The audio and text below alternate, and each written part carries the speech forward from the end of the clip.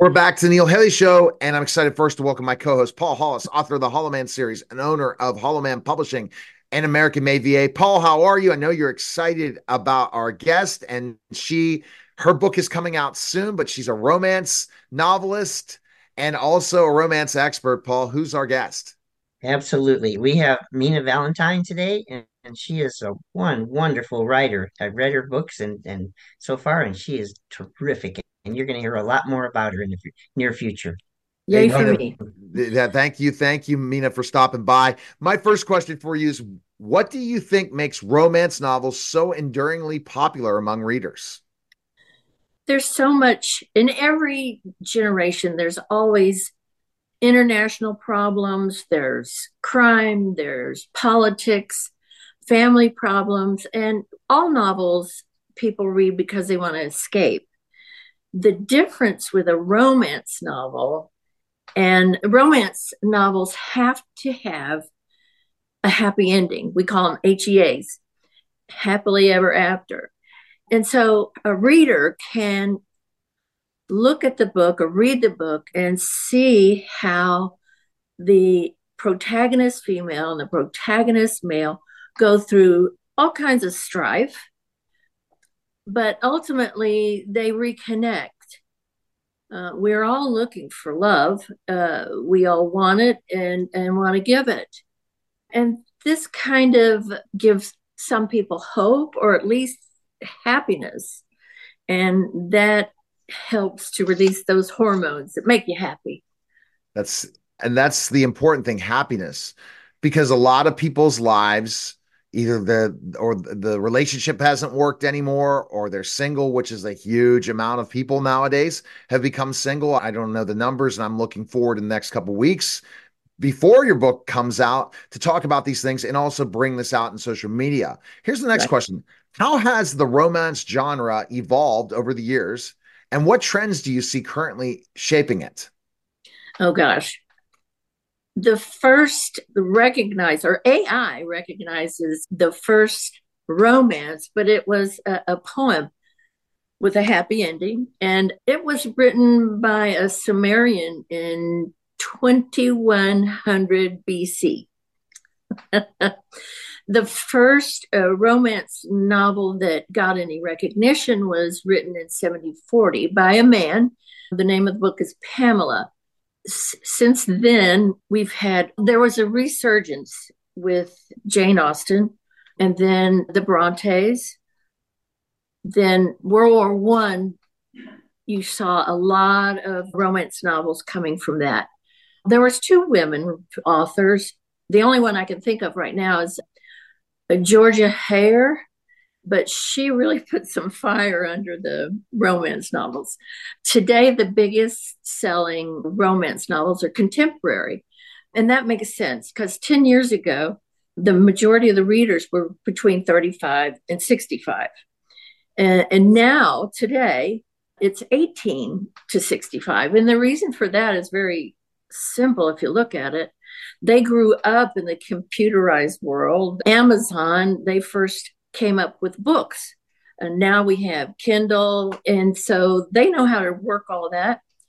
And they want to read about themselves. So in 22, the revenue from romance novels was $1.44 billion dollars. Yeah. And it's a pretty it's a pretty good Yeah. No, pick. it's definitely, and it's been in so many ways. I'm going to go to the next part of that question because that was a deep dive, but such good history. Mina, I'm like, wow, and it makes sense. But it all goes back to, as you said, happiness Right. and the current trends that's shaping such a boom with contemporary. Why contemporary? Why not present day romance? Contemporary is the present day. Uh, we're we have the baby boomers were fading out, right? And we've got a huge group of young adults. And like I said, they want to read about themselves. They want to see themselves reflected in some way. There's a huge group that love historical novels. But with contemporary, and the reason why it's selling so well is we have this demographic of same sex romances, interracial romances. Uh, all, they even have Amish romances. No way. Yeah, it's bizarre. And there are some romances that are a little on the more erotic side. I read one and it's not for me, but certainly there's an audience out there for it. But I think the main thing that you come up with, like you said, is they want to root for these people.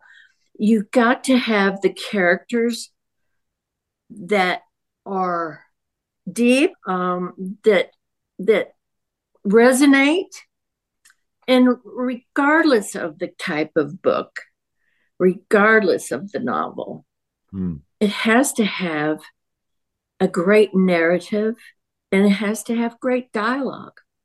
And that's what endears people. Do you believe that the portrayal of relationships in romance novels has an impact on societal views of love and romance? There was a journal article written in 1999 by, what was her name? Christine Jarvis. And she did a study on young adults and contemporary romance.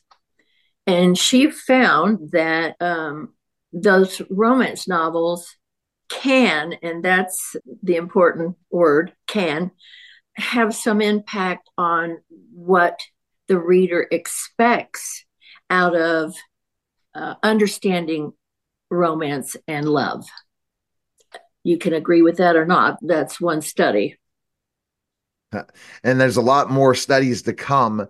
And soon everyone needs to go and find you, as you'll be soon available on all social media as Mina Valentine. We're going to have more and more questions to come and more updates when your first book is launched, correct? It's coming soon. Yes, very soon. All right. Thank you again, Mina. Thank you for having me. You're listening and watching The Neil Haley Show. We'll be back in just a moment.